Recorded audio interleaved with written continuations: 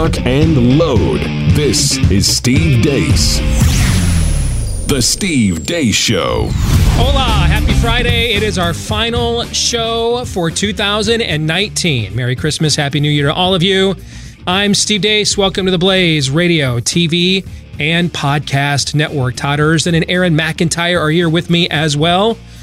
Hopefully you enjoyed yesterday's part one of our 2-episode look back at the year that was 2019 with the year-end Deace group. Our good friend Shannon Joy joining us for a lot of rapid fire remembrance. Really appreciated that. And now, gentlemen, it's just going to be the three of us as we look back over what were the top 10 news stories of the year. We're going to look back at the 10 predictions I made back in January. Our first show back from Christmas vacation last January. I predicted 10 things that I thought, or trends I thought we'd see in 2019. Now, you guys will recall my 2018 predictions were freaking cash money, homie. Like one of the best years I've ever had. I do recall that. So we'll see. The bar is pretty high, and I think we all know, without even knowing off the top of my head, I predicted 12 months ago. I think we all know that I don't have staying power and probably won't match that pace, but I'll give it a shot nonetheless.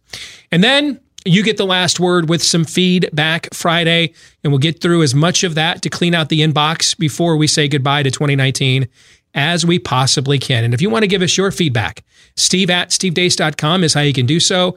That's DEACE. You can also like us on Facebook, follow us on Twitter at Steve Deace Show, and our special 2-part episode, Year in Review, brought to you by our good friends at Relief Factor.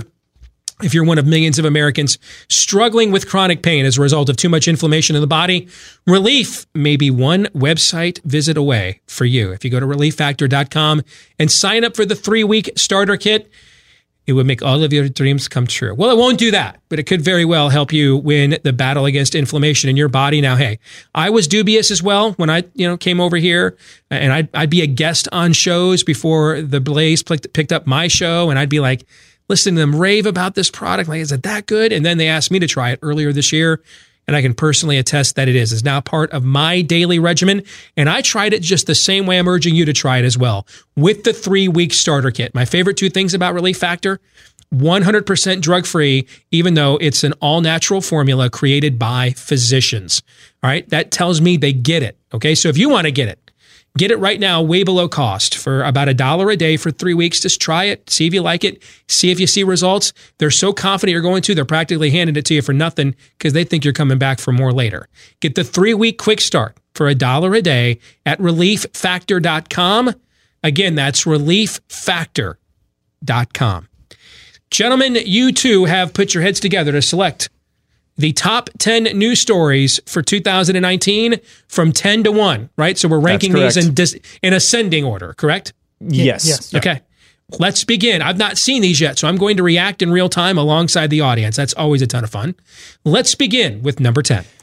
Kanye West turned heads this year with the release of his album, Jesus is King, with overtly Christian lyrics like, they say the weak start on Monday, but the strong start on Sunday, won't be in bondage to any man, John 8:33. We, the descendants of Abraham, ye should be made free, John 8:36. To whom the Son sets free is free indeed.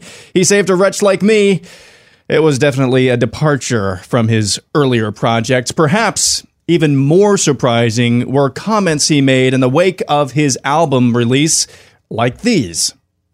They were fighting for us to have the right to our opinion, not the right to vote for whoever the white liberals said black people are supposed to vote for.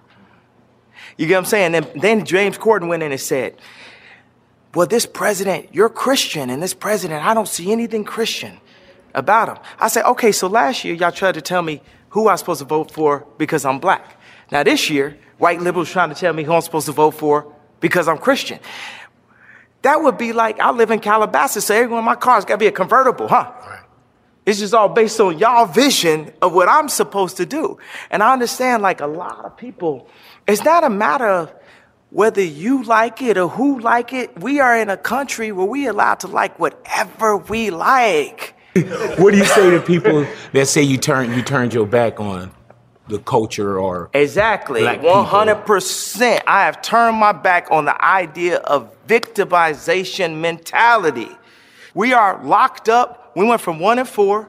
We went from 1-4 to 1-3, but we always pointing at the white people. But the culture has you focused so much on somebody and pulling up in a foreign and rapping about things that could get you locked up and then saying you about prison reform. Like, it's, bro, we brainwashed out here, bro. Come on, man. This is a free man talking. Democrats had us voting Democrats for food stamps for years, bro. What is you talking about? Guns in the 80s, taking the fathers out the home, Plan B, lowering our votes, making us abort our children. God should not kill. Kanye West conversion, ? That is the number 10 story of the year. Well, without having seen the other 9, and it's been a while since we've seen that video. That's from a few months ago, if I recall, when the album first came out. And I've got a little bit more of a perspective on this now because I've gone from extremely dubious to just patiently skeptical.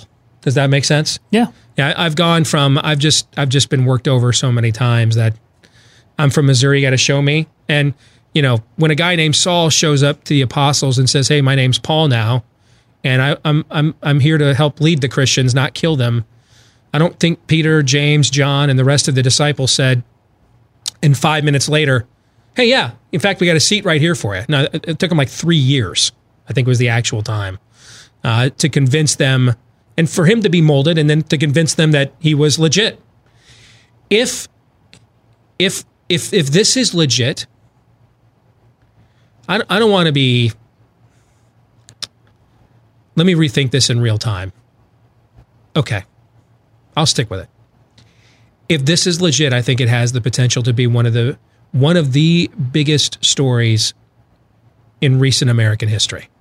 And here's why. He's not white. He's an icon in what is the most influential platform in America today. You guys have always heard me say that pop culture is more influential than the dinner table, the classroom, the boardroom. It is the most influential platform in America today. And he is an icon, and he's not white. And his wife's an icon, by the way, as well. If this is legit, I mean, he has the potential to be, this has the potential to have an apostolic mission because of his ability to transcend traditional fault lines in a culture, similar to Paul, who was both a Roman citizen and a Jew, and there weren't very many of them, and he was in good standing in both of those camps, which is why he was called, because he could go places that he could go to every synagogue the average Roman citizen was not going to be allowed in because they were pagan and uncircumcised.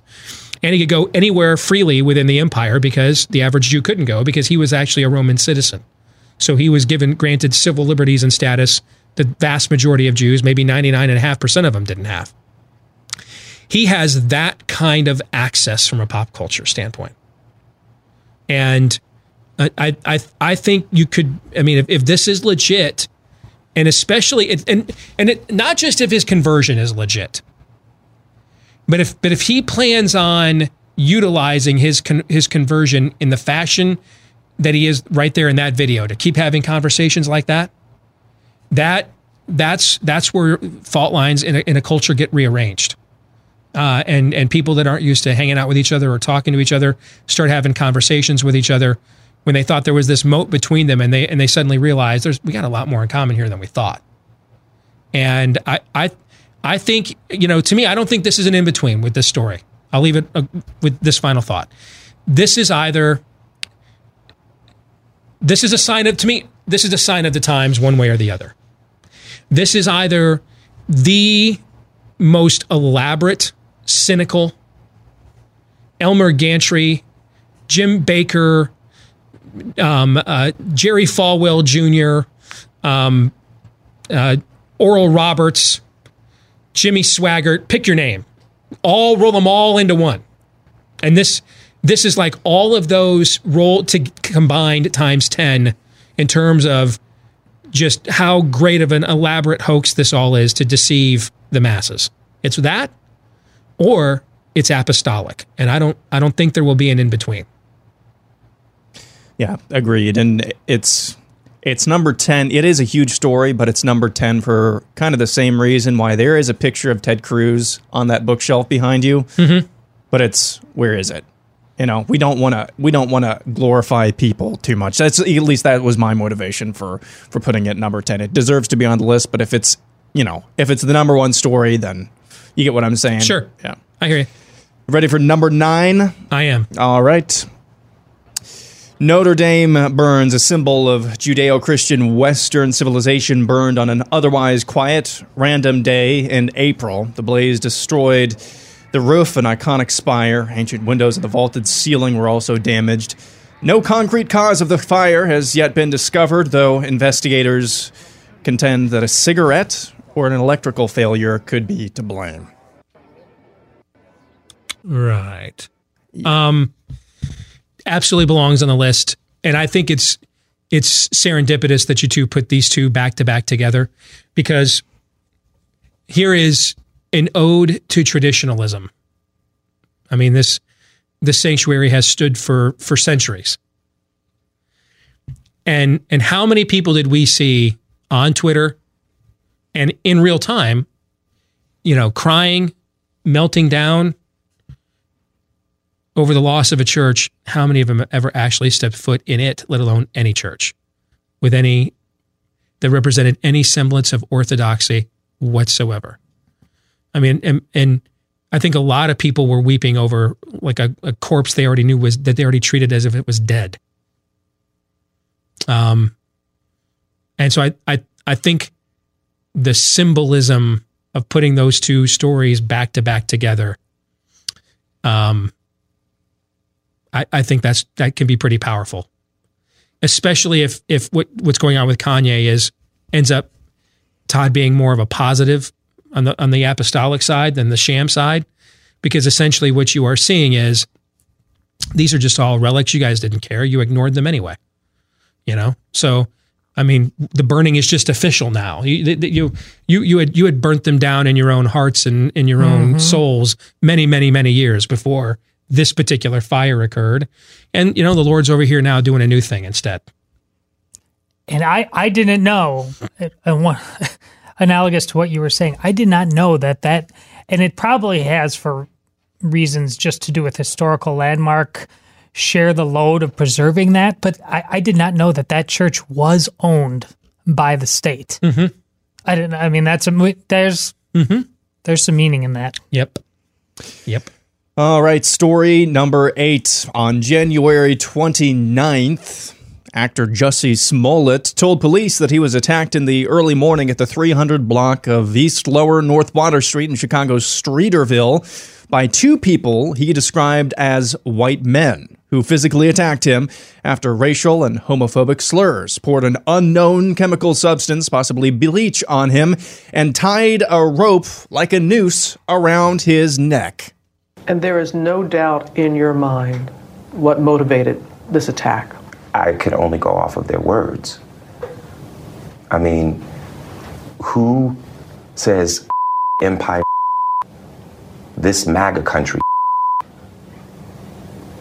ties a noose around your neck and pours bleach on you? And this is just a friendly fight? I will never be the man that this did not happen to. I am forever changed. And I don't subscribe to the idea that everything happens for a reason, but I do subscribe to the idea that we have the right and the responsibility to make something meaningful out of the things that happen to us, good and bad. Problem is, absolutely not a word of that is true. He planned and made up the entire episode. He was charged with disorderly conduct for the fake hate crime, but later had all the charges dropped. Fake hate crimes were, well, there were a lot of them this year, but Jussie Smollett was probably the most well-known. You just got done talking about symmetry with the Notre Dame story. That guy's the photographic negative of Kanye West. Yeah. And I think it goes to show how insane 2019 really was, that is not like number one. I mean, most of us have forgotten him. And we would, remember the Joey Buttafuoco story. Okay. Sure. You would get, when we were growing up, a crazy story like this, like a once a year Florida man on steroids kind of thing. And we all remember their names, right? Right. The fact that this just happened a few months ago and I've almost completely forgotten about it. Remember that Georgia state senator or state lawmaker who tried to pull in the same thing? Yeah. Basically the same thing. Yeah. And I think that just goes to show the amount of crazy we are inundated with now, that this story is not number one, and that I had actually just forgotten about this cat. Well, Buttafuoco was random. Now it's weaponized. Yep. Yeah. That's why. It's also systemic. Yeah. And what you're seeing here is, first of all, what a great actor that guy is. I've never seen an episode of Empire. I'm probably not its target demo, I'm guessing. But what a great actor he is. That's a hell of a performance. And then there's the performance that Robin Roberts is putting on, sitting across from him as a legitimate journalist. To this day, has she ever admitted that this whole thing was a scam or anything of that nature, or been apologetic for giving it a voice or anything of that nature, or playing the part in, I don't know, maybe it's just me, but I think a black woman might be a little bit sensitive to just generalizing mass classes and demographics of people. No? Especially a black gay woman thinks she might be a tad sensitive to it. I didn't even know she was gay. Yeah. So, but I guess not. So there's that. But if you want to talk about signs of the times, this story is. I mean, that's I looked and the fifth seal was broken. That's what kind of story that is for a culture that level of fake with conviction. I mean, that's last one out, turn out the lights kind of stuff. Number 7, pro-life legislation. It was a year of pro-life legislation. Alabama, Arkansas, Georgia, Indiana, Kentucky, Louisiana, Mississippi, Missouri, Ohio, Utah, and North Dakota all signed some form of pro-life legislation into law. It was a stark contrast with Virginia Governor Blackface Ralph Northam's full-on support of post-birth abortion. And this scene from the New York legislature of pro-abortion activists cheering that state's passing of the legalization of third trimester abortion. 2019 is also the year that gave us the movie Unplanned. Yeah, I think it's the strongest year that the pro-life cause has had, at least since I've been around. I can't, speak to what things were like in the 70s and 80s when people like Bernard Nathanson was going from an abortion doctor to making the film Silent Scream. I wasn't around. I mean, I was a kid. I didn't really care. But in my time, I don't know what you think, Todd, but in my time being a part of and covering the pro-life cause, I think this is the best year it's had. But speaking of crazy, I put together the first initial list, and there were maybe 13, 15 stories. Mm-hmm. This was not on it, not because there's so much crazy. How did I forget infanticide legislation? What has happened to me that this? That's your Jussie Smollett, right? That's my point. I had forgotten about the New York thing. So I can't. I forgot about Notre Dame. Yeah, I'll always remember Northam because the blackface thing happened right after that, and so there you have a kind of a compound fracture, so to speak. So it's easier to remember those than the isolated incidents. But I had forgotten about the whole cheering in the legislature for killing babies, right up to the point that they're birthed. The interview born. that Northam did where you can... where he just lays it out. Well, the baby is born. We put it in, we wrap him in swaddling clothes like we sing this time of year. And then we just set him aside and just decide, the mom wants to keep the kid or not. And if he doesn't, stick a fork in him. That's basically that interview. Is that what you're talking about? Yeah. Yeah. Number 6. In 2018, a Canadian dude named Jessica Yaniv filed complaints against 13 waxing salons in Canada who refused to provide a Brazilian wax to him. Oral arguments before the British Columbia Human Rights Tribunal were heard in July of this year, garnering significant attention. Obviously, the real women waxing in the waxing salons didn't feel like waxing male genitalia, which was apparently a problem for Yaniv. In October of this year, the British Columbia Human Rights Tribunal ruled against Yaniv and ordered him to pay $6,000 in restitution, split equally among the 3 service providers he complained about. Moving on this fall, the story of James Younger made the rounds. James is a 7-year-old boy from Texas whose mother was intent on chemically castrating him, saying he always identified as a girl. The story was brought to national attention after a Texas jury denied James's father sole custody of the boy. Heartbreaking video surfaced showing a conversation between James and his father, the latter of whom protested in court James's mother's plan. You're a boy, right? No, I'm a girl. Who told you you're a girl? Mommy. When did she tell you you were a girl? 'Cause I love girls. Oh, I see. A court later ruled that both James's father and mother will have an equal say in future decisions regarding the boy's so-called transition. So is this basically the trans? Yep, tranny madness. Tranny madness. Yeah. To me, I would put this story higher. I voted yesterday in our roundtable. Both Todd and you and I both did this. Had Jessica Yaniv as Person of the Year. I mean, his psychosis is what drove more headlines and more stories, other than Russian collusion in the Mueller report and now Ukrainian phone call collusion.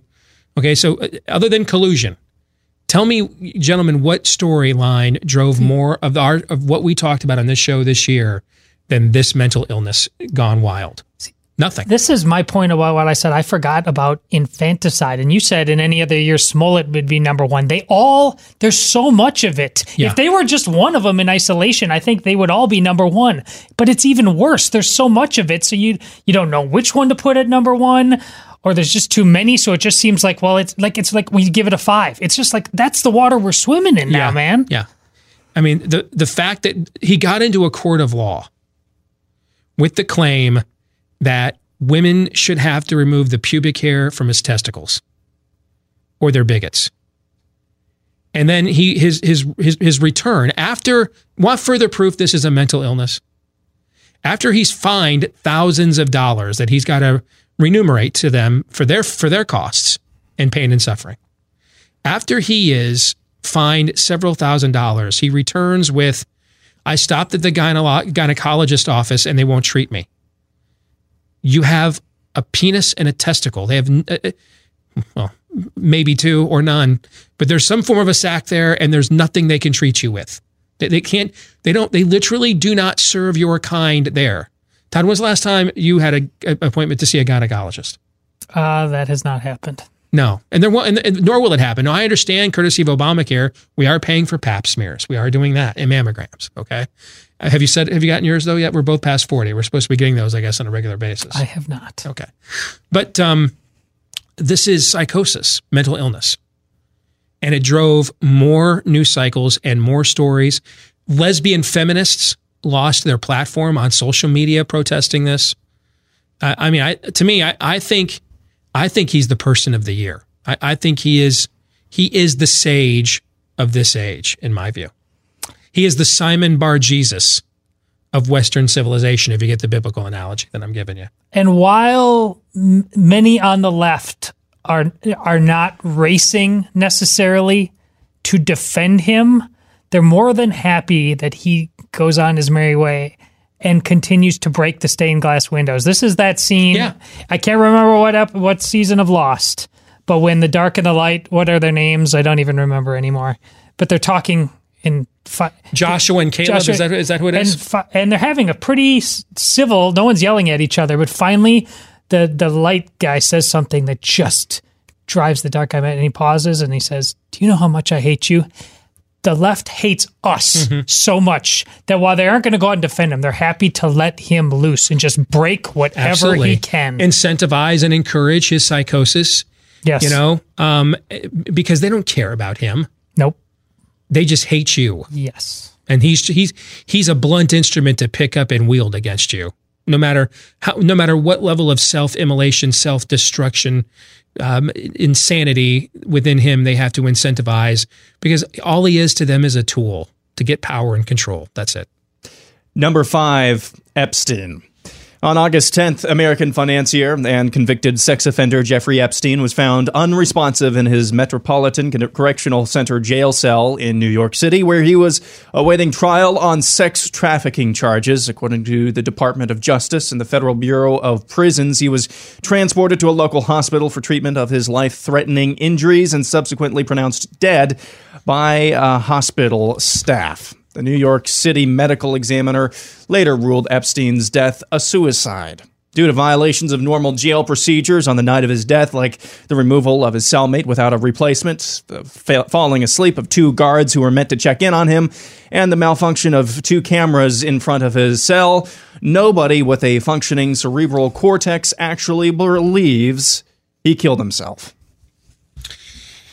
Here you have the worst creep, pervert, sex offender in American history.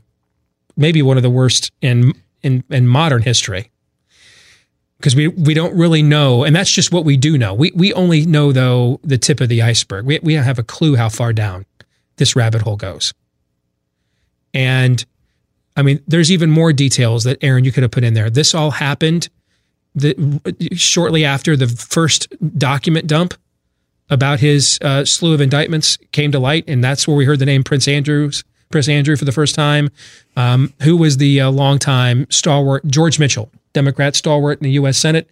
His name came up. Alan Dershowitz's name came up again.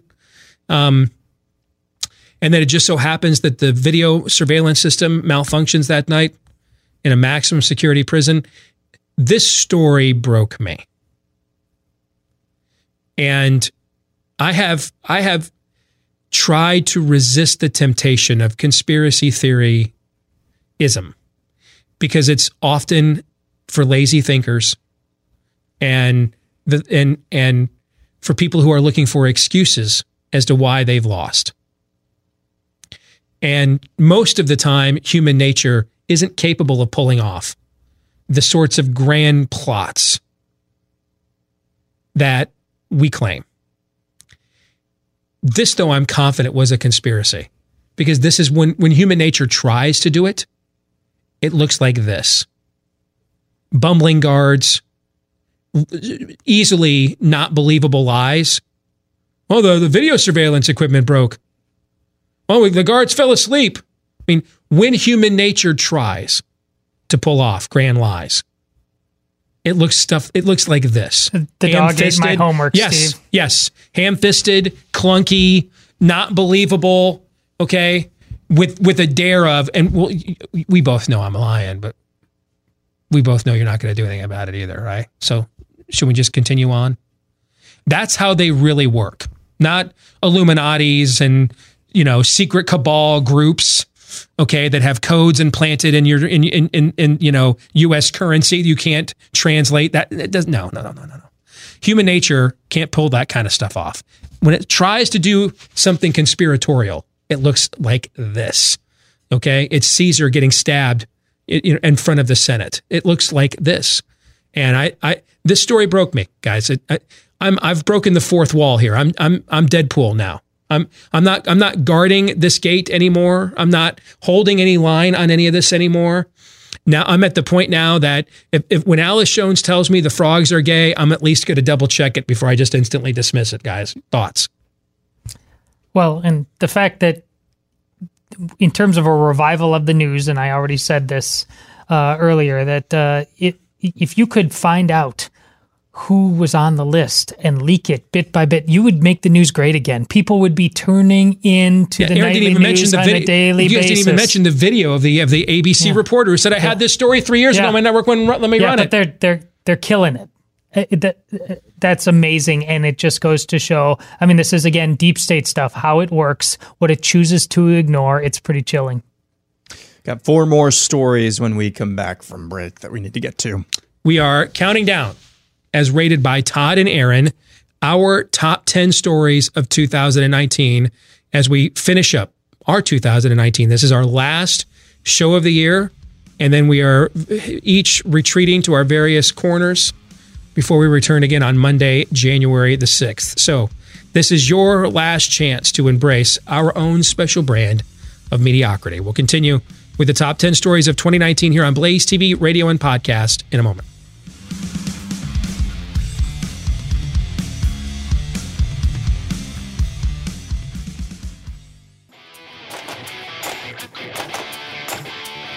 Looking back at the year that was 2019, and what a year it was, because we've already gone through several stories that in even a normal year of total depravity would have rated a lot higher, but They didn't even make the top 4 stories of the year as selected by Todd and Aaron. As we count them down, Aaron has number 4. Now, this was not a story we talked about a heck of a lot on this show, but Hong Kong was on fire for most of this year. Protests erupted almost every week after a new Chinese law was passed making it possible for Hong Kong to extradite criminals to mainland China for trial and other things. So far, only 2 official deaths have been reported from the protests, with 2,600 injuries and over 6,000 arrests having been made this calendar year. Protesters stunned a worldwide audience with their uncanny ability to mitigate mob control techniques by the Chinese military. At different points in the year, protesters could be seen waving U.S. flags and singing the U.S. national anthem. Meanwhile, in the United States, the group known as Antifa continued to act like boys who'd never had their butts kicked. Perhaps no more fitting example of Antifa happened this year when a group in Portland beat the crap out of an independent journalist by the name of Andy Ngo, who happens to be Asian and gay, all because they didn't like his reporting on them. 2019 showed us the difference between protesters and pansies. And I think you'll see more of both of these kinds of things. I think going back to the conversation we had on last Friday with our friend DC McAllister in our last regular Dace group, and we talked about the UK election. And remember, I've been the one predicting all along Brexit would never happen. But I also, when new information comes in, I don't believe it's flip-flopping to not stick with a position you don't think new information lines up with any longer. I think that's just dumb. Why stay with a position that is no longer tenable or defensible out of pride? That seems kind of silly to me. What about you? Yeah.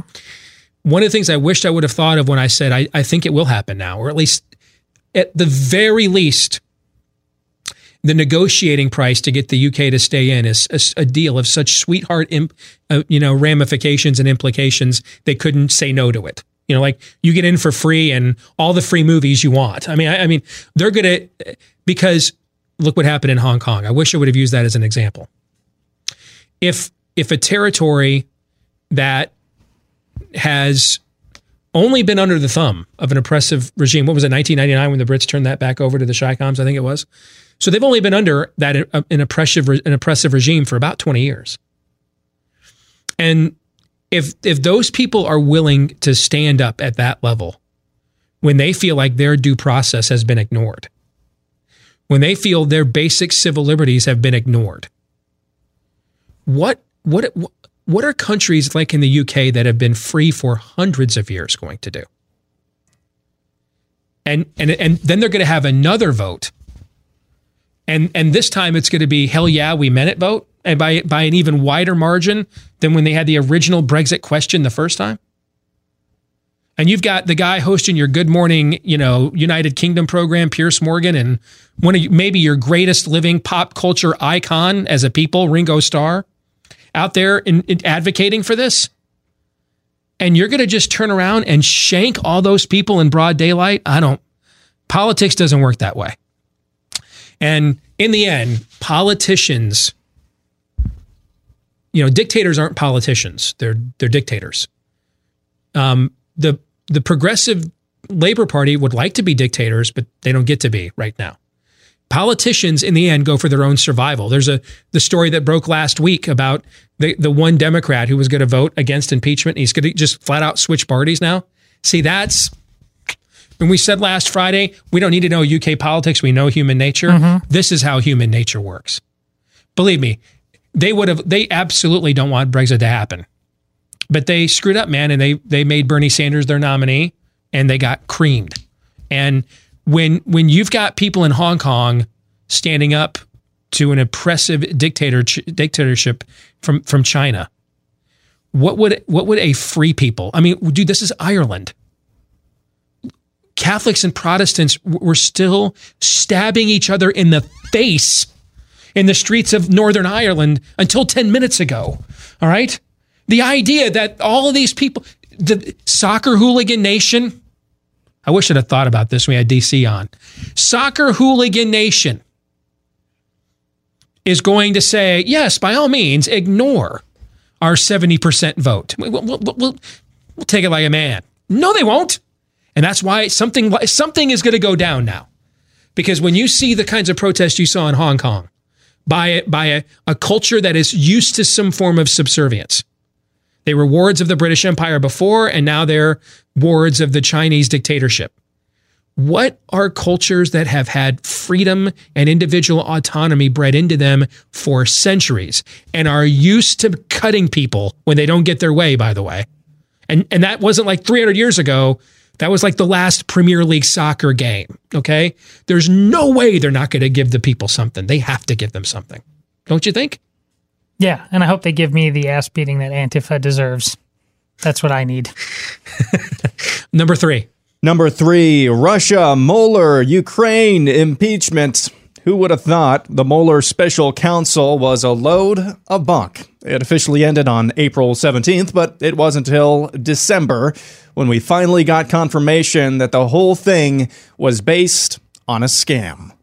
So the men and women at home need to know what's happening. A lawyer at the FBI creates fraudulent evidence, alters an email. That is in turn used as the basis for a sworn statement to the court that the court relies on. Am I stating that accurately? That's correct. That is what occurred.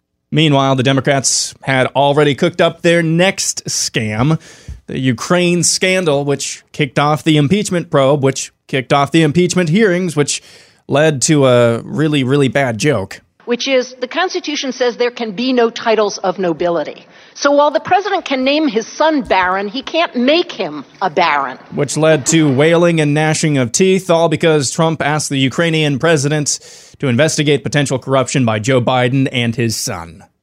So that's cool.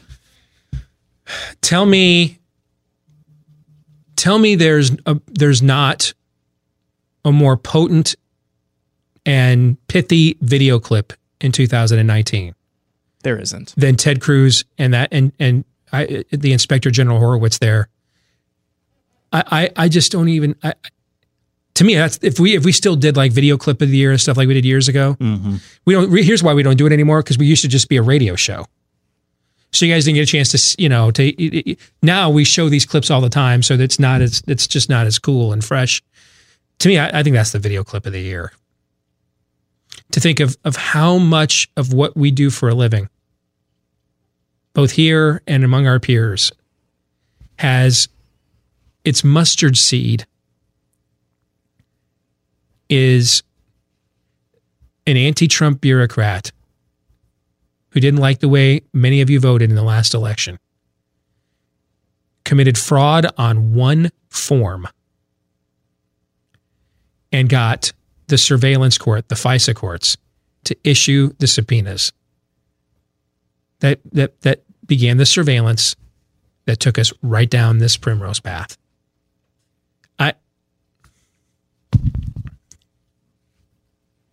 See, again, this is why I don't believe in grand conspiracies, because they look like this. They look like Jeffrey Epstein. That's what they look. This is what conspiracies really look like.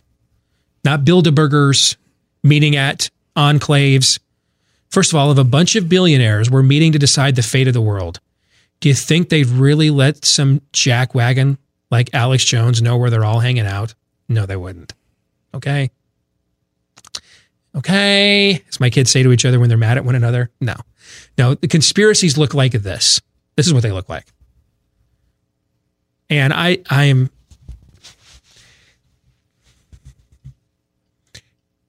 need to apologize to the two of you. There have been plenty of times the last couple of years, before, after we've been on the air, when these stories were going on, that I was trying to take them seriously and think them through of where they were going, and I just wasted all of your time. The original take we had when we didn't care at all, in whatever it was, January of last year when this whole thing first started, the original take we had, which was what? Just declassify the FISA warrants, and we'll get to the bottom of this right away, right? Mm-hmm. That ended up being the right take in the end, the very first one we had. Because if the president had declassified the FISA applications right away, we would have found out about this rather than needing the IG report to tell us 3 damn long, grueling years later.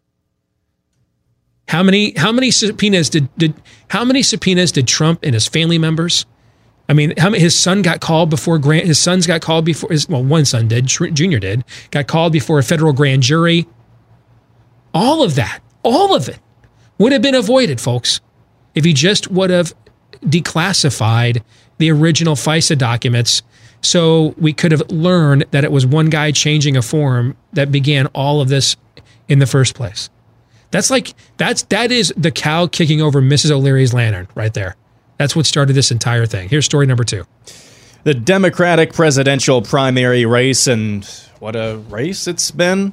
There have been scores upon scores upon scores of communist drivel spouted at various campaign stops and during the debates, but perhaps no moment so summed up where the Democratic base is than this moment during one of the first debates. Raise your hand if your government plan would provide coverage for undocumented immigrants. Okay.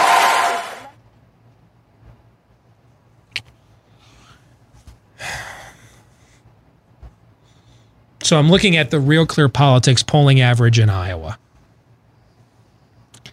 as it stands right now. And the RCP average is Pete Buttigieg at 22.5, Bernie Sanders at 19.3, Joe Biden at 18, Elizabeth Warren at 16.3.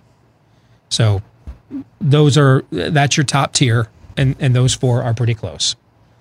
Over in New Hampshire, we've got Bernie Sanders at 19. This is the RCP average that we're doing now, okay? Bernie Sanders at 19, Pete Buttigieg at 17.7, Joe Biden at 14, and Elizabeth Warren at 13. Again, you see a pretty clear top tier there. In Nevada, which has a really weird caucus process, you've got Joe Biden at 29, although there hasn't been a poll there since November 13th, so we're not even going to look at that then. South Carolina, now there's a poll out in South Carolina today that has Joe Biden's laid down to single digits. And that's a local poll down there from a newspaper in South Carolina. But the RCP average has it Joe Biden 35, Elizabeth Warren 16, Bernie Sanders 15. And then everybody else is not relevant. What happens? What happens if Bernie Sanders? Now, I don't think this will happen, but I'm not as confident in my thoughts as I used to be.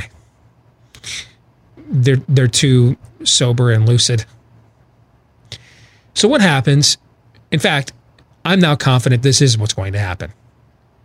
Because given the trend line of this year and the trend line of the left, and what have you always heard me say about the era in which we live? Self-awareness is alive and thriving, right? Yeah, self-awareness is dead. So I actually believe the odds of Bernie Sanders being their nominee have increased exponentially since what happened in the UK election. Because that's not what should happen. What should happen is the people running the Democratic Party should look at that. Look at what happened to their version of Bernie Sanders, Jeremy Corbyn, an God-hating, anti-Semitic Marxist.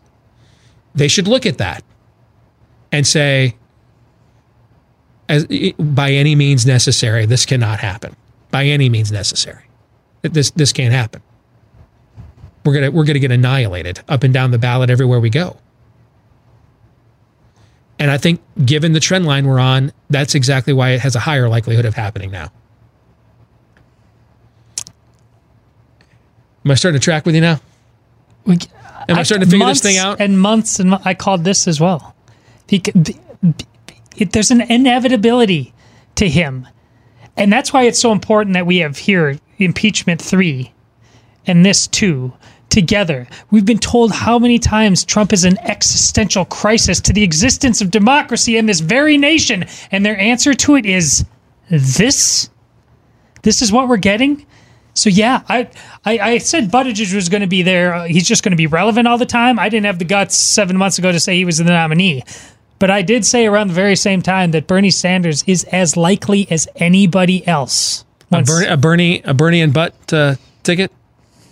What do you think? Whatevs. If Bernie Sanders wins the first 2 states, do you think they let him be the nominee? Yeah. Oh, no, there's a bigger... No, there's more work to do. They're not... By let, I see what you're saying there. Yeah. They're not... No. I mean, after all, Jeffrey Epstein didn't kill himself, and this guy's pushing 80. He already was in the hospital for a heart issue. Wouldn't be that much of an odd. But if he can survive to California, and which you say is it's front loaded this year. Yeah, South Carolina is the prize on Super Tuesday for them. It's not the May, June, and late primary. It's been all our lives. California said, "Screw that, man. We're tired of being ignored." They are the prize on Super Tuesday. He doesn't have to survive as long if he can get there and win. Here's number one. Well, it's a debate that's raged all year. That's the debate between New York Post editor Sohrab Ahmari and David French, formerly of National Review. When the debate was not about personality or another fight over Donald Trump, the meta-narrative was about how to live as conservative religious people in a culture increasingly more hostile to people like that. Ahmari contends that David Frenchism, as he calls it, is a pursuit of Christian retreat from the public sphere, while French contends his philosophy for cultural engagement is one of neutral pluralism. Perhaps the crux of the meta-debate was this exchange during an actual in-person debate between the two earlier this fall on the issue of Drag Queen Story Hour. So to me, that should raise a 5-alarm cultural fire. A sense that we have in a cultural crisis and a moral emergency. That blasé attitude, that's it, just a few chapters. And then pressed by a writer for Slate magazine, Mark Joseph Stern, who asked, well, what would you do about Drag Queen Story Hour, David? You said, well, I wouldn't do anything because it would encroach on, quote, local control over libraries. Oh, heaven forfend. So it's not a description just of, the difference is not just a matter of how to respond to the cultural crisis. It's whether or not, first of all, we recognize that a culture in which children, whether it's voluntary or not, people can do terrible things voluntarily, are brought into a space in which drag is performed. And drag do not recognize Drag Queen Story Hour as a cultural crisis of great import in the United States of America. We have a nation of 320 million people. It is a free nation. Throughout the course of our history, we have had cults here and there, polyamorous communities here and there, people who are doing bad things that I disagree with. It is a byproduct of a free nation. These are choices people make in a free nation. Tell me why you guys think this is number one. I'll go first, Todd. Okay. Regardless of how seriously you take this conversation, this debate, or whether you think it's just a phony debate or a rehashing of what happened in 2016, the reason why we even talk about trainee madness, the reason why we even have to talk about why nobody is being held accountable for the Jussie Smolletts of the world or the deep state of the world, the reasons why we have all of these stories is because while the world is burning over here, we're having a navel-gazing, at worst, a navel-gazing debate. And at best, we're trying to figure out, is Drag Queen Story Hour bad? Meanwhile, if that's a charitable description of this debate as well. The uncharitable description of this debate is what you've said a few times, is that this is just a rehashing of 2016. But the bottom line is, this is the reason why we're even having all of these other debates. Conservatism doesn't mean a damn thing. Yeah, Aaron and I have been big on this before you did, and I think I know why. You've been doing and encouraging what they've been doing for a very, very long time, and you've been feeling increasingly lonely and probably just skeptical, as you should be. But it's here and it is real. And David French is saying Drag Queen Story Hour is just like a cult that's over there. That's the point. It's not over there anymore. It's right here in your lap. That last point. That's what our audience needed to hear more than anything, I think, is that last point. It's not over there. It's not esoteric. It's not theoretical. It's not aesthetic. It's here. It's in your face, and it's right in front of your children's faces, and they're being rubbed in it as we speak. I think that's the key. We'll come back. Now it's my turn to be put on the hot seat. We'll look back at my top 10 predictions for 2019. We'll see how many of them actually came to fruition. I probably, though, wasn't crazy enough. Stay tuned for Hour 2 in a moment.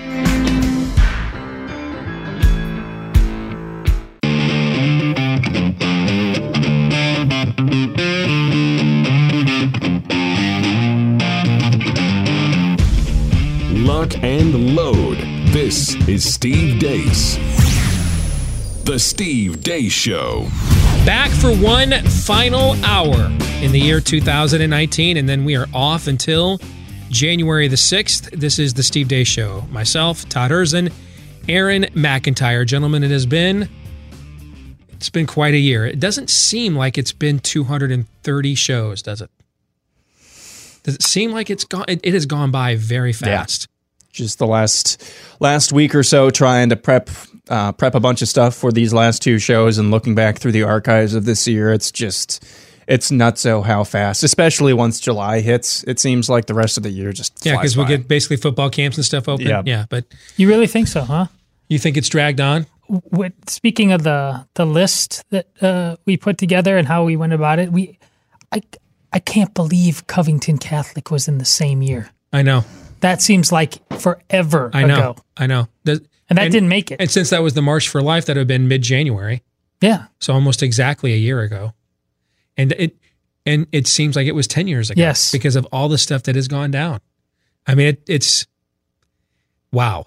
Well, this is now where we put my prognostication abilities to the test. I've done this every year, 4 years. Some years it's hit or miss. Last year was one of the best years I've ever had, if I recall. And I always put down 10 things, looking at trend lines and predictions of what I think is going to happen over the next 12 months.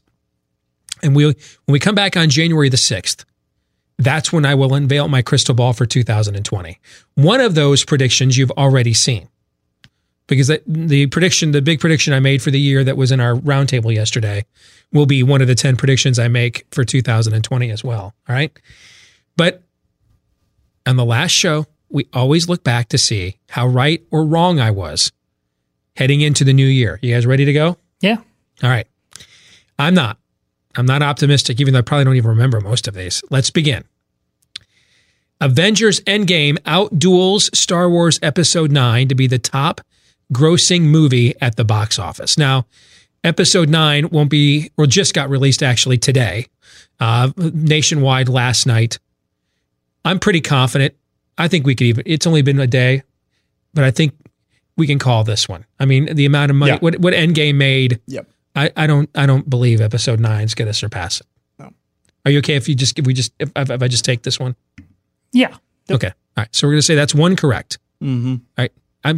I know you're not going to fight me that Episode 9 is going to disappoint. I still am thinking that would have been impossible to guess at 5 years ago. Hey, that was it. Well, dude, that was a iffy, ballsy prediction 12 months ago, but not now. Not with what we saw out of Endgame. No. All right. Here's number 2. John Kasich will announce a primary challenge to President Trump. He announced that he wanted to approximately 87 times. And that was just on CNN. Then there was another 75 times he announced he wanted to on MSNBC. But invariably, in the end, gentlemen, he did not announce, right? It wasn't him. It was Mark Sanford, and it was another former governor, Bill Weld from Massachusetts. It was those two that did announce primary challenges. John Kasich did not, Todd. What do you think the likelihood is of yet having a third party run by, if not him, somebody else, since we're on the topic of challenges? I think a nomination of Bernie Sanders would whatever the odds are now, would double them.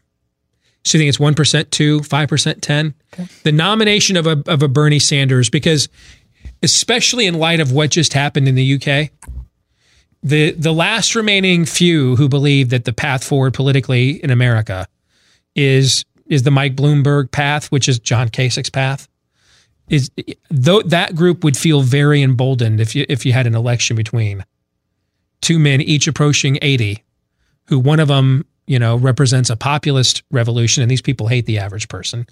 And then the other person represents a Marxist revolution, and they just saw what people in the UK who have been conditioned to accept Marxism about 20 years longer than you and I have, and they still said, oh, hell no. Well, if they're saying, oh, hell no in the UK, what are they going to say in the US of A to that? So I think if you were to nominate him on the Democratic side, I do think you might see somebody get in, and just because they believe it's an opportunity to set a marker down in the future, to make a point, to try to establish an alternative movement, not necessarily because they thought they could win this thing. Weren't he and Morning Joe both brought into Congress in '94 in the Gingrich Revolution? Yes, Can we just make it official now that whatever that was like one of the biggest political frauds in all of American political history? I don't think it was at the time. I think it was the last time the Republican Party was actually serious about issues. How can you be serious with people like this? Because I think in the end, what you end up dying the hero or live long enough to see yourself become the villain. I think what ends up happening is those guys. These guys used to be Newt Gingrich? Yeah. Yeah. I mean, you're just there for too long. Newt Gingrich used to be Newt Gingrich. Newt Gingrich used to be Newt Gingrich, right? I mean, you're there for too long. I used to call it RCV, ruling class virus, and these guys are now poisoned hosts. That's what happens to you. Prediction number 3. So far I'm 1 for 2. In a rematch of the regular season's most epic game, the Kansas City Chiefs will defeat the Los Angeles Rams in the Super Bowl. I got that half right, so I'm giving myself a half. The Rams were there. So that's 1.5. Aaron, your thoughts on the Chiefs not making it go? D. Ford. I love that he's wearing that sweater when you ask him that question. It's why I asked him that, because he's wearing that sweater. D. Ford is the reason why you're wrong. Yes, because you got Tom Brady off the field. Yep. And D. Ford chose to line up offsides. Yep. Because the only thing dumber than giving Tom Brady the ball at the end of a game with a chance to beat you is giving it to him twice. That's the only thing dumber. And D. Ford did that, lining up offsides and handed Tom Brady another crack at it. And that was the Kansas City Chiefs' chance at making the Super Bowl, right? Yep. At least last year. You got that right. Yep. At least last year. I think you got a chance this year. Yeah, better defense. I think you have a better defense. I agree. Frankly, I'm more concerned about Pat Mahomes' health than I am your defense. Oh, he's fine now. He's getting banged up all the time, man. Yeah, but he's not. He doesn't have a dislocated kneecap at the moment. Well, at the moment, yes. But you know what I'm really concerned about with your Chiefs. You know what it is. Is this concern trolling here? No. Oh, the Madden curse. It's the Madden curse. No, dude, I do not troll over the Madden. I am serious as a heart attack. You troll about yes, I am serious as a heart attack about the Madden curse. I have seen only Tom Brady has been able to defeat that. He's only 23. All right, so I've got 1.5 out of 3, right? Here's prediction number 4 I had for 2019.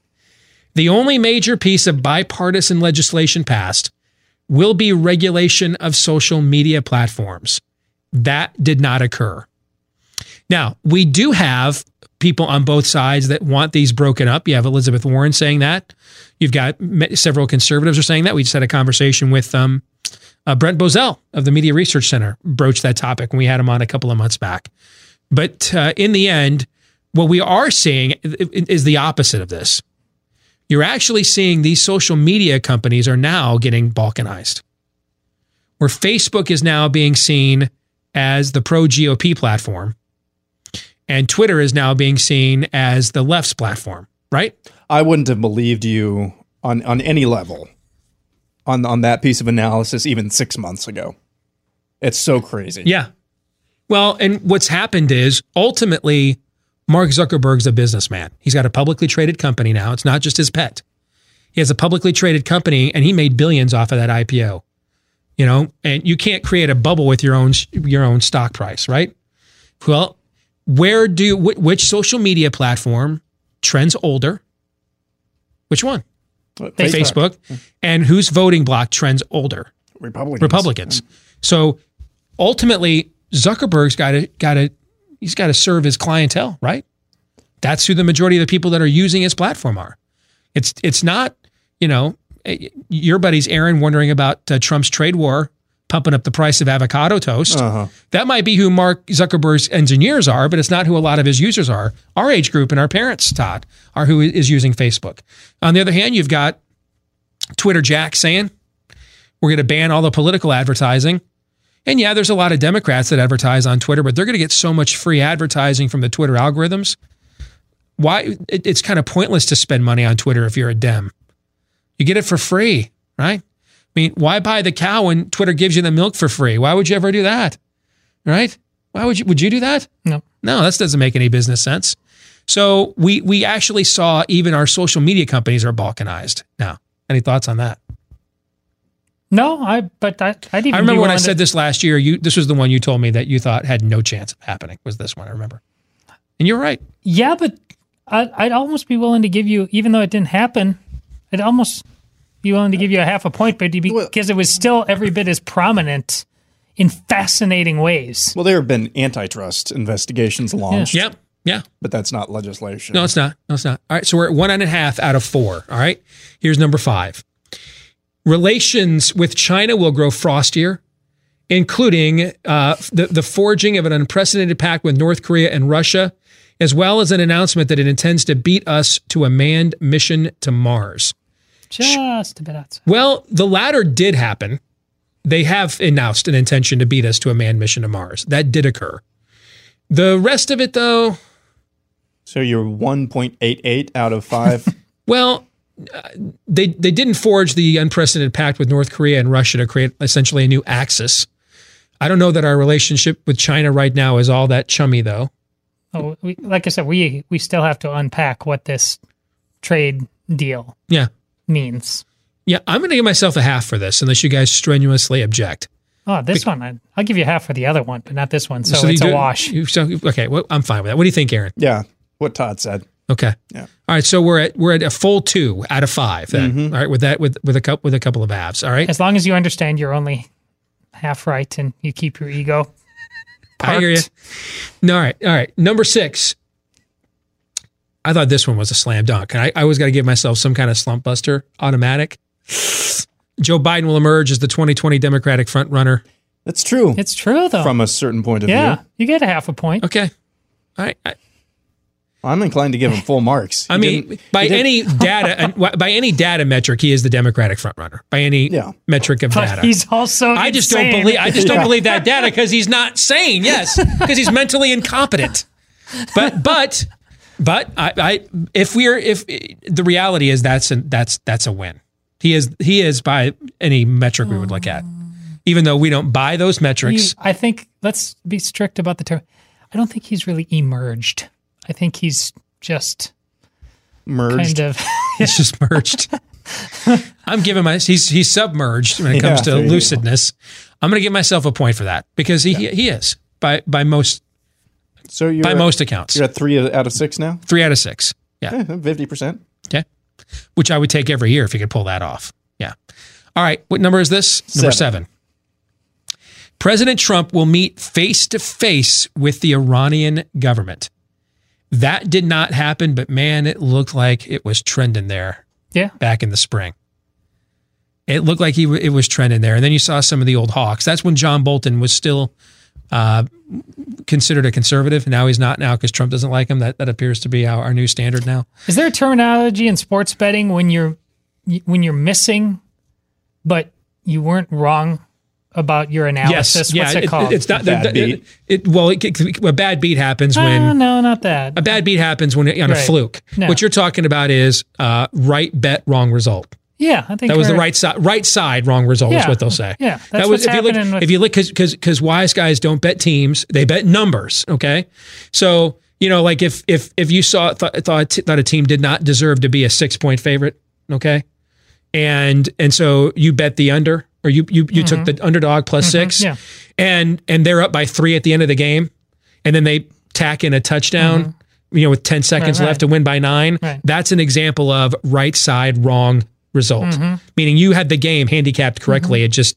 you don't control the outcome. So that's kind of what you're talking about. Yeah, it has that vibe. Yeah, it was trending there. He went out of his way to go soft on Iran earlier this year, and then you had Bibi speak up, you had Cruz speak up, you had Bolton speak up, you had several people speak up, and kind of boxed him in so that he couldn't cut one of his infamous deals with Iran. So, but it's a miss. But I agree, right handicap because it was trending that way. If we had done this like a mid-year check-in, we would have thought this one's going to turn out to be true, right? If we had done this like June 1. I think that would have been a solid bet. Yeah, but it's not now. So it's a miss. 3 out of 7. Number 8. At least one member of the Trump family will be criminally indicted as a result of the Mueller probe. And I remember loving at the time how Aaron put Jared Kushner's picture there. Wishful thinking, my friend. It was wishful thinking. It was the new year. I was full of optimism. That Mueller might do conservatives a favor and get rid of Javanka for us, right? No, we couldn't get anything out of the Mueller probe other than a probing, if you know what I'm saying. That's about all that we got out of this. So, do we even need to rehash this one at all? It's not really. This is the wrong side, wrong result. If you want to know what the betting term is for that, just wrong. Bad handicap. When I tell the people that follow me for my handicap, when I get one this wrong, that was just a bad handicap, man. I had that one wrong. That was a bad handicap. Number 9. The Democrat-controlled House will vote to impeach President Trump. Well, here we are. We're doing this right now, right? Yeah. So I thought this was an automatic at this time last year, that they just had to do it. Did you guys, I can't recall, did you guys think this was an automatic at this time last year? Not to the extent, speaking for myself, not to the extent you did, no. Yeah. So was this the example then when you were still thinking sanity might prevail, that they might realize what a loser this is and not do it? I still think that now. You still think they're going to pull back from the brink now? I think it's possible. I think it's less possible than it was back when we were first talking about it, but I think... Give me a percent that you think they would actually walk away. Because I think it's 0.0.0. Yeah. I'd give it, how about 15%? Oh, wow. I'm fading you. I would take that bet. I listened to the crazy voices. Yeah, and let you put any vig that you wanted on that. I'd bet your house on that. No, I wouldn't bet my house on it. Todd is the handicapper that called the Buttigieg phenomenon. Right. Which is why I'm surprised you're still holding out for orthodox. You pick a weird place to plant your orthodoxy flag. Where am I planting it in this case? Because the notion that they would have some form of political awareness and get out of this and walk away. No, they're not. Actually, I would argue the other way around, like we've had before. It's because they have political awareness, they're not going to walk away. Because they're fully aware that the same people wishing that Jessica Yaniv could get his balls waxed on Twitter are the same people that are going to light themselves on fire in the hallways of the Rayburn Congressional Building in D.C. if they don't hold an orange man bad vote. They know this, so they have to do it. They've got to bite the bullet and get it done with. I see what you're saying. And it is weird, and I'm regularly preaching that, they're listen to the crazy voices in your head. Right. Yeah, I know. I just, for some reason, I can't let go of this, that there is, it's not going to be sanity that kicks in. It's going to be craven something or the other, and I can't even put my finger on it now. I'm not going to totally ignore it. In the end, we're both afflicted with a desire for there to be some form of normalcy to some extent. We both are. Maybe that's what it is. It's nostalgia.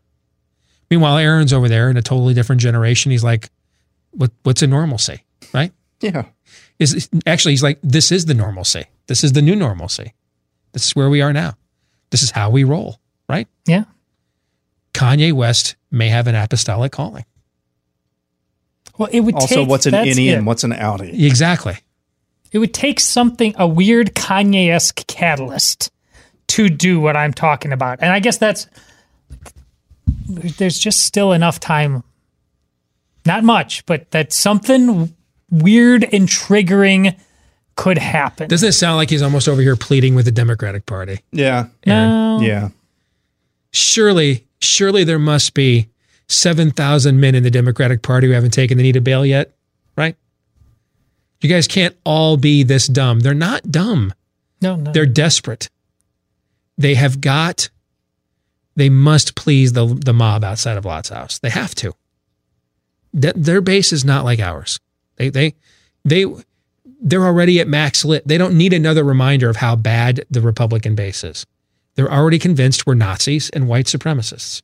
Therefore, where do you go from there? When you're already convinced, like I got in here this morning. First email I see in my inbox is a guy on Facebook who had been sending me several messages about how he's a big Michigan fan.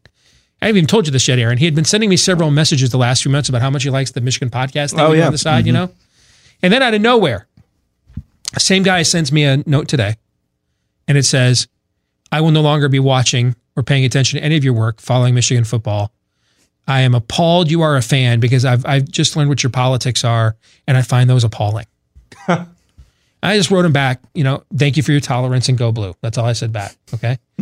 If he's not, do you think he's unique? No. No. So if that's where you are collectively in your zeitgeist, then you can't disappoint those people. And they don't need, there's nothing you can do later on that makes them, because here's what they'll do. If they try to walk away and then come back at them like the Republicans come back at us, oh boy, another tax cut for the rich. These Republicans, they're terrible. You Team Democrat. Their guys will be like, dude, we're all voting for Bernie Sanders now. Screw you. They're not like our base at all. They're just not. They're far more. Look at the way they completely have bypassed their party structure to fund all these candidates out of their own pockets directly with ungodly amounts of money, while their own political party starves of cash and resources. They're not like us. I mean, our base is like tied to the church or donate to the RNC, and I mean they're really thinking about it. Their base is just like, dude, I am the Senate. That's what their base is. I am the DNC. I'll do this. Their base. I just thought of this. Their base is the after credit scene where Thanos grabs the gauntlet in Age of Ultron and says, "Fine, I'll do it myself." Fine, I'll do it myself. That's what their base is. Their base will, their base will send. Who was that crazy broad that had a huge following on Twitter for a while? #resistance. And her most popular scoop was that the Marshal of the Supreme Court was coming to arrest Trump. Do you guys remember that chick from a couple of years ago? No. What was her name? And she had a following, man. She was like the high priestess of #resistance. And her big scoop was that the Marshal, and I'm not kidding you, I'm not making this up. You should Google this. I'm going to Google this right now. Marshal of the Supreme Court. What was her name? Was going to arrest Trump. Marshal of the Supreme Court, arrest Trump. Who was that? That was her big scoop. I can't find it. Louise Mensch. That was her name. Louise Mensch. I remember that name. Exclusive, May 20th, 2017. Marshal of the Supreme Court will be arresting Donald Trump. Do you know who I mean, like, what in the blazes who's the Marshal of the Supreme Court? Is that a thing? No, dude, it's not. And neither sanity, for goodness sakes. No, it's not. Twitter exclusive, Marshal of the Supreme Court to arrest Trump. May 20th, 2000. There's 765 retweets. First reply. I was standing nearby and heard the conversation. Okay? I'm not... See? Is this the same British member of Parliament? Or is that a different Louise Mensch? I don't know. I just learned... I just clicked on her profile, by the way. She follows me on Twitter. So there you go. She has 292,000 followers, guys. I've got 57,000. She's got 292,000. The Marshal of the Supreme Court is coming to arrest Trump. Do you yield? Yes. Now you know how I felt with your whole Buttigieg thing when I had to finally give up the ghost on that. Yes, I yield. You win. I lost. This is one of my favorite parts of working here. How dare you try sanity, sir? How we switch this hat, though. Yes. I'll be on the other. You'll be like, no, but I can see it. No, Steve, you can't. Stop trying. And then we just pass the baton. Okay, you do it this time. All right. You need this next one. Yes, let's get to number one. President Trump will fill a Supreme Court vacancy in the Senate while he's facing impeachment hearings in the House. TBD, man. There's still they've got about a week left in the year, and Elizabeth Warren. I will give you 5 points for this. 5 points for Gryffindor because I want it to be true. You just want to see it happen? Ruth Bader Ginsburg is like 83, and she's been to the hospital 3 times this year. So there's a week left in the year. It could happen. You could certainly, you know what? Here's why it didn't happen. Here's why it didn't happen. because it needs to happen while he's on trial in the Senate, because it's the Senate that actually would fill the vacancy. Yeah. Mm-hmm. You want to talk about, now that is some high quality writing. Man, you want to talk about a plot line. Filling Ruth Bader Ginsburg's seat by day, Trump impeachment trial at night. That is Lost Island right there. Yes. I mean, that's some high cotton right there, Alabama. I mean, lit as the Gadsden Mall. Oh my! You know what the ratings would be on stuff like that? You want to talk about a twin bill? Like when we were kids, they still had drive-throughs. You could see a couple of movies for one. You know, I mean, to get both of those things, that's Mordor and Isengard coming together, man. Are you kidding me? The defining seat in the U.S. Supreme Court that leftists are literally parked outside of the ERs in the DMV area every time Elizabeth Warren gets a sneeze, making alms to Gaia. Please, trees, let her live, right? Oh my goodness. You guys know how much I hate Washington, D.C. We might have, all three of us, we might have to go on location. I'm in. For something like that. Yeah. Oh, wow. Could you imagine that scenario? That has to be. Don't you think now I'm making that one of my 10 picks.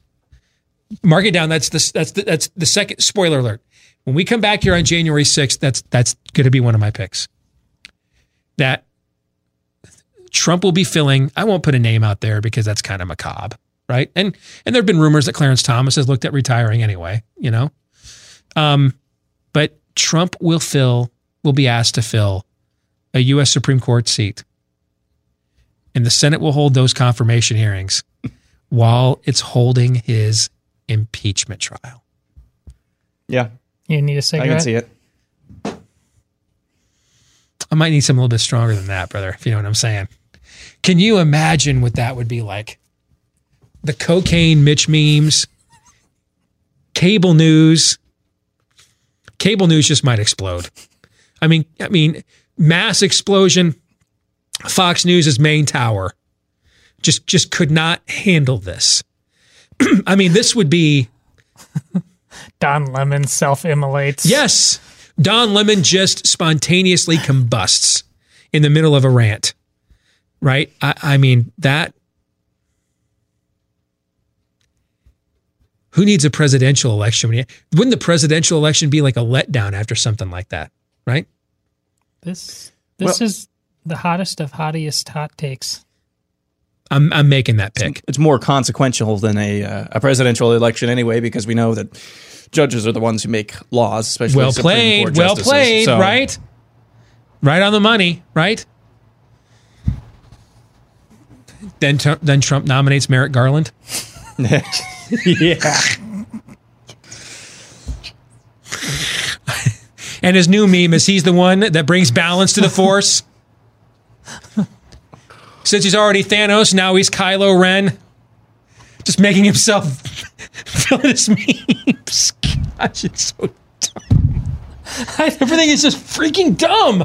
Everything is just so freaking dumb. Okay, I just hope Trump keeps going on with it. I want to see the Trump director's cut of the Avengers. That's going to be awesome.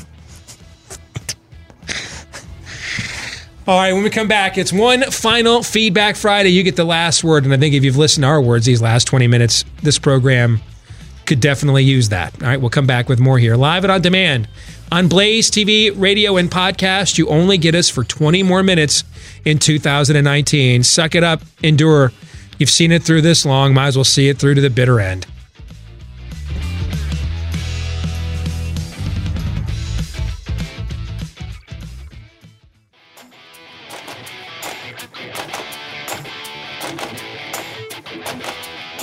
So this is it, the end of another long, grueling year that you have suffered alongside, or maybe even because of us. Down to our final 20 minutes here on Blaze TV, radio, and podcast. Then we are taking off for some Christmas holiday vacation. We'll be back again on Monday, January the 6th, provided the Mucky Mucks down there in Dallas don't figure out this was a mistake all along and don't let us come back, but we shall see. However, in the meantime, they are giving us just enough rope to hang ourselves by letting us host the Glenn Beck radio program his final 2 days of this year. We're coming off of vacation so that we can host the Glenn Beck radio program on December 30th and 31st here in about a week and a half. So we're all very excited about that. That'll be kind of cool. That'll be super cool. All right, you guys ready for some Feedback Friday? Yep. Let's begin with this one from Stephanie. She writes, about a year ago, my husband told me about your show. As he knows, I hold a very political conservative viewpoint. I tuned in and have been watching ever since. That being said, I wanted you to know your show has been instrumental in bringing me to my knees and pleading for the Lord's forgiveness. There have been times when theology was being discussed that I could not even hold back tears. And I've even been in a state of sadness and confusion. When I was around 20 years old in 1983, I started to feel remorse for my rebellious teenage years. I started attending Mass regularly but could not shake the guilt. It was a weight that was hard to bear. In the Missal, one of the readings was 1 Timothy 1, 12 through 17, and it hit me like a ton of bricks because I could have written that myself. I realized God could and did forgive me. I finally felt free. Fast forward 25 years, I was married to a man who claimed to be a believer, but used the word to draw attention to himself and was a master at manipulating Scripture. We had been in and out of pastoral counseling from almost the very beginning. There was never any accountability. We never stayed at a church very long, and we finally divorced. I had read my Bible faithfully every single day for those 25 years. I was so crushed by churches that used religion to abuse weak and hurting people, and I was tired of the double standards. I felt betrayed and was angry. I walked away. I stopped attending church, got rid of my Bible and most of my books, and I just said, screw it. That was 10 years ago. I realize now, though, listening to you guys, that I had judged God for what people had done in his name. I'm ashamed. I can't claim the 1 Timothy passage anymore because this time I was not ignorant and in unbelief. If I were to die today and stand before God, he would say to me, why should I let you into heaven? And I would fall on my face in shame and not be able to answer through the tears. You guys present the gospel often, and I wonder how God could forgive me. I knew better. I remarried and moved to an area way out in the sticks. My husband is not a believer, so I do not discuss this struggle with him. There are a few churches nearby, but mostly just liberal mainline denominations. I've tried calling and emailing some of the more faithful churches, asking if they have Bible studies during the week as I work on Sunday mornings. No one ever gets back to me. It brings back some of my old feelings of anger and betrayal. So after reading all of that rambling for a Theology for Thursday, could you offer some consolation to people like me? For people who have willfully walked away and are now seeking forgiveness? Is there even hope for one who has kind of spit in the face of God? Thank you. That's from Stephanie. Stephanie, we've said this on the show quite a bit this year. We have probably gotten more of these kinds of notes this year than at any time I can think of.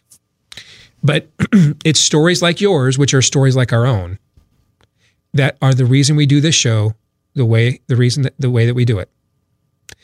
Can I give her some consolation? Absolutely, you can. You bet. I'm worse than you. So let's start there. You're gaining inspiration from us. Well, if that's possible, who's us? Well, I'm worse than you. You've been in and out. You've come and gone and given up. I actually, there's not a time in my life where I would have denied Christ, but I didn't act like it. That's worse. And here I am getting to do what I do, having enough of a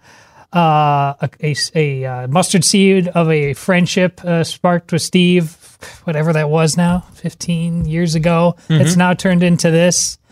You're not alone. You're not even close to alone. You want to talk frustrations? Let's talk about my Pope. You want to talk frustrations? The Catholic Church in Germany is, basically signing writ large under the whole gay marriage, tranny madness thing. There are problems all over the place. That is a house with many, many rooms. So, we share a brokenness, that is undeniable, and it's not new to this day and age. It's the constant fight. It's a fight the Lord himself promised us would be there. So Mother Teresa, another one, if you want to go there in terms of the dark nights of the soul that she faced, on and on and on. You are part of a rich tradition, sister, so carry on. Pardon me. Let me throw in some more encouragement for you as well, Stephanie, because that's well said, Todd. Without knowing you at all and listening to your story, I think it's possible. I'm not a prophet, okay? But just studying how, the Word of God and how He interacts with His people, I think it is possible that the reason you feel isolated like this is because God has you exactly right where He wants you. That, Stephanie, what God wants most of all from you is a relationship directly with you. And yes, His church is the bride, and it is a necessary conduit for us as a community of believers to worship together, to hold each other accountable, to support one another, etc. But ultimately, you are not saved by the association of a church. Your sins are not forgiven or atoned for because you belong to a particular association of like-minded, religiously affiliated. They're atoned for through Christ. And when I read your note, the one thing that's missing here, that is needed more than anything else, I think, for you and for all of us, is a direct individual relationship with your Savior. And maybe the reason why it seems like some doors are kind of shutting on you right now is because God wants you to come directly to Him at this point in your life. You've been seeking the right conduit, the right way to plug in, the right association.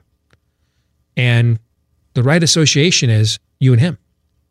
That's the right association. And maybe start there. You're out in the sticks. You got plenty of free time.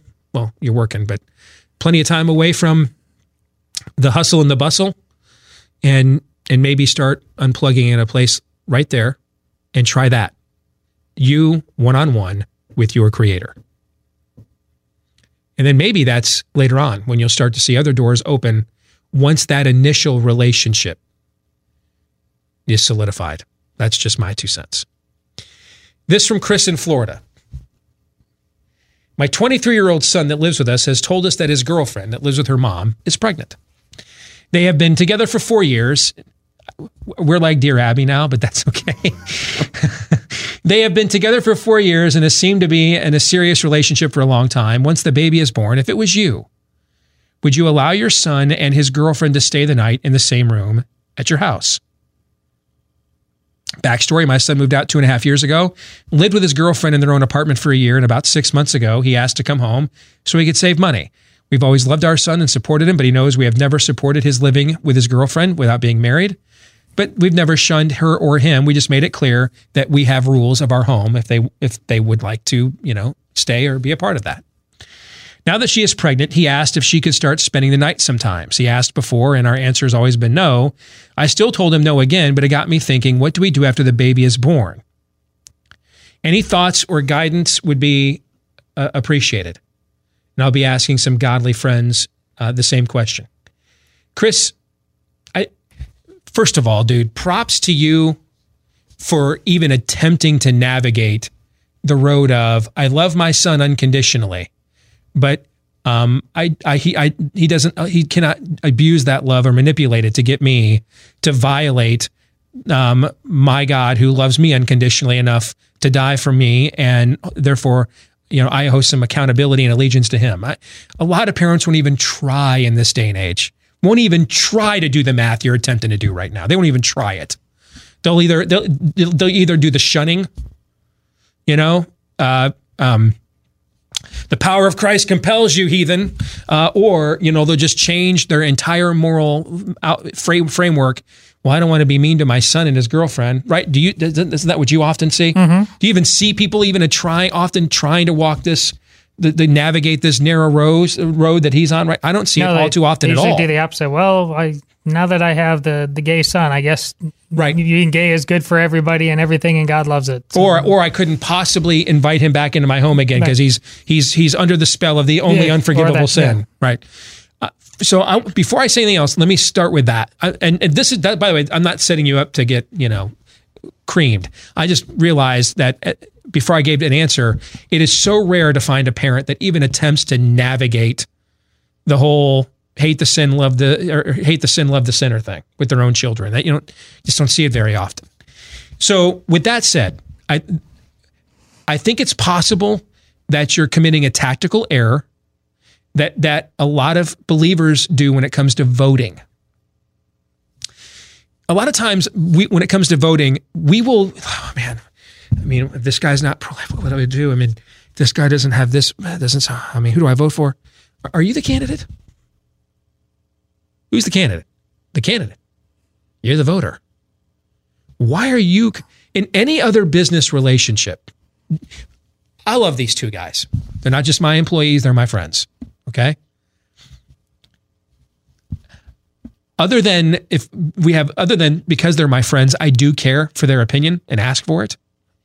But when it comes to matters of how to run, the processes of my business, healthcare plans, days off, the fundamentals of running my business, I'm not, I'm not looking to run over them, but ultimately, whose company is this? Mine or yours? Yours. So while, the viewpoint of my employees, because I would like you to remain my employees, so therefore I take that into consideration. But is it the determination in the decisions I make from a business owner standpoint? No. Is it a consultation? Sure. But in the end, after I've listened to your consultation, if it's not the right thing for the business, I'm going to do what I think is right because it's my business. It might be wrong, what would I choose to do, but it's my name on the marquee, so it's my, it's my responsibility. Similarly, that's not your girlfriend, that's not your child, it's his. Why do we worry about whether the candidates will measure up to our standards? We're the boss. Whose job is it to measure up to the standard? The candidate, not me. Similarly, you're putting the pressure on yourself. Don't. I wouldn't do that. You already have a standard. You've upheld it. I wouldn't alter it. Now, I would suggest this, though, and you guys can both tell me what you think of this. To me, I think you turn this around on your son. Instead of wrestling with, they've got a kid now. What do I say and do if they want to come to my home and stay in the home? I'd go to my son and I'd say, hey, you don't really want your kid to have the security of knowing that his mom and dad are really committed to one another? This is the crux of the matter right here. And you don't want your son or daughter. I'm not sure the gender. I'm just going with son for now. You don't want your son to grow up knowing that it's not easy for mom and dad just to bolt and run out on each other and run out and split up their family. I mean, you're taking on this responsibility, man. Don't you think it's time for you to man up and next level man up here and do the right thing and join the long tradition of men, okay, that have been going on for 6,000 years. What's the most common cause of marriage in human history? Well, it's probably not true love. More often than not, that's more of a Western mindset in the last few centuries. The most common cause of marriage, when those that are not arranged, have been somebody is with child. That's been the most common cause of marriage throughout the course of human history. So you would not be the first man to marry out of order and then figured out ex post facto how to make it right. Know what I'm saying? Mm-hmm. That's the conversation I'd be having with my son. Guys, what do you think? Yeah. I think you don't want to have a fight every time your son comes over, but you need to do what's right by you and your relationship with God. And listen, if you don't want the topic to come up verbally every time, but if he knows he comes over, that The conversation is being had just by him coming over and knowing the rules. I'm saying this once. You should be married. You're doing this to yourself. It's not something I'm doing to you. You're always welcome in my home, but this is the rule. And it's a rule that I hope continues to remind you that you are not meeting your obligations to her and that baby. I'm at the end of the line, quite frankly, in all of that. Yeah, I totally agree with you. Yeah, it sounds like, of course, expectations were not met here in this situation. And this is much like the first email in this segment that we took. You know what? This guy is responsible for his relationship with his maker, not for his son's relationship with his maker. So apply the standard fairly, be accountable to your God, and let the chips fall where they may. But don't. There's absolutely there's nothing to be gained at all from fretting about what should be done or what. It sounds like this guy knows what the right thing is to do. Mm-hmm. Now just apply that in his home, and if that's not if that's not agreeable to his son, then that's his son's problem. All right, this seems like the perfect email for this show to end the year on. This is from Joel Klein. Mr. Desch, you should be incensed and righteously indignant more often. Your show is actually fun to listen to when you get on your game regarding stupid on a level never seen before. But are you aware of your descent into a disabling speech pattern that could be career-ending? This habit is not helpful or pleasant to the listener. I become annoyed more quickly with each show I watch. The fact that Aaron is picking up on it to a worrisome degree, and even Todd does this to a smaller degree, it's driving me away. Think before you speak. You should be well-versed enough in your topics to speak far more fluently than you do. Assess yourselves with brutal honesty. It may save your career. Is that not the perfect note for us to end this thing on? It's perfect. It's perfect. Whatever, boomer. Yeah. What was the point? I love this so much. I sent it to our co-presidents, Gaston and Tyler. I sent this to them last night. What speech patterns is he talking about? What is that? I don't even. Am I behind here? Oh. He didn't even bring up the specifics. It was just like total. I don't know. It's Joella. He. I don't know. Could be a she.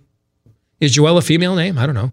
Yeah, I think Joel is a female name. I mean, did you ever play? Was like your starting left tackle named Joel?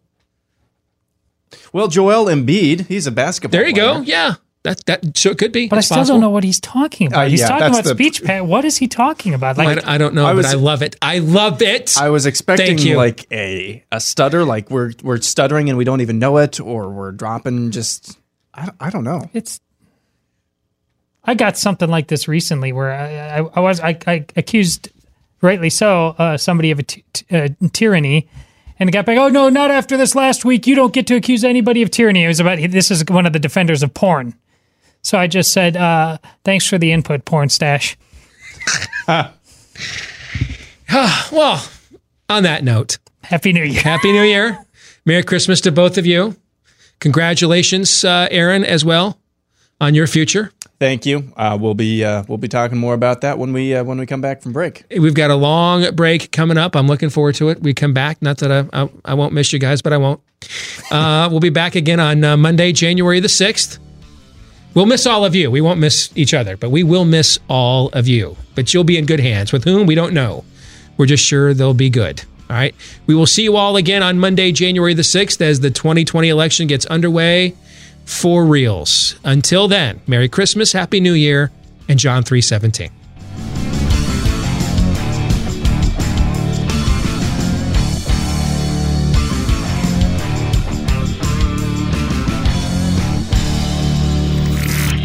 The truth, straight, no chaser. Steve Deace. On the Blaze Radio Network.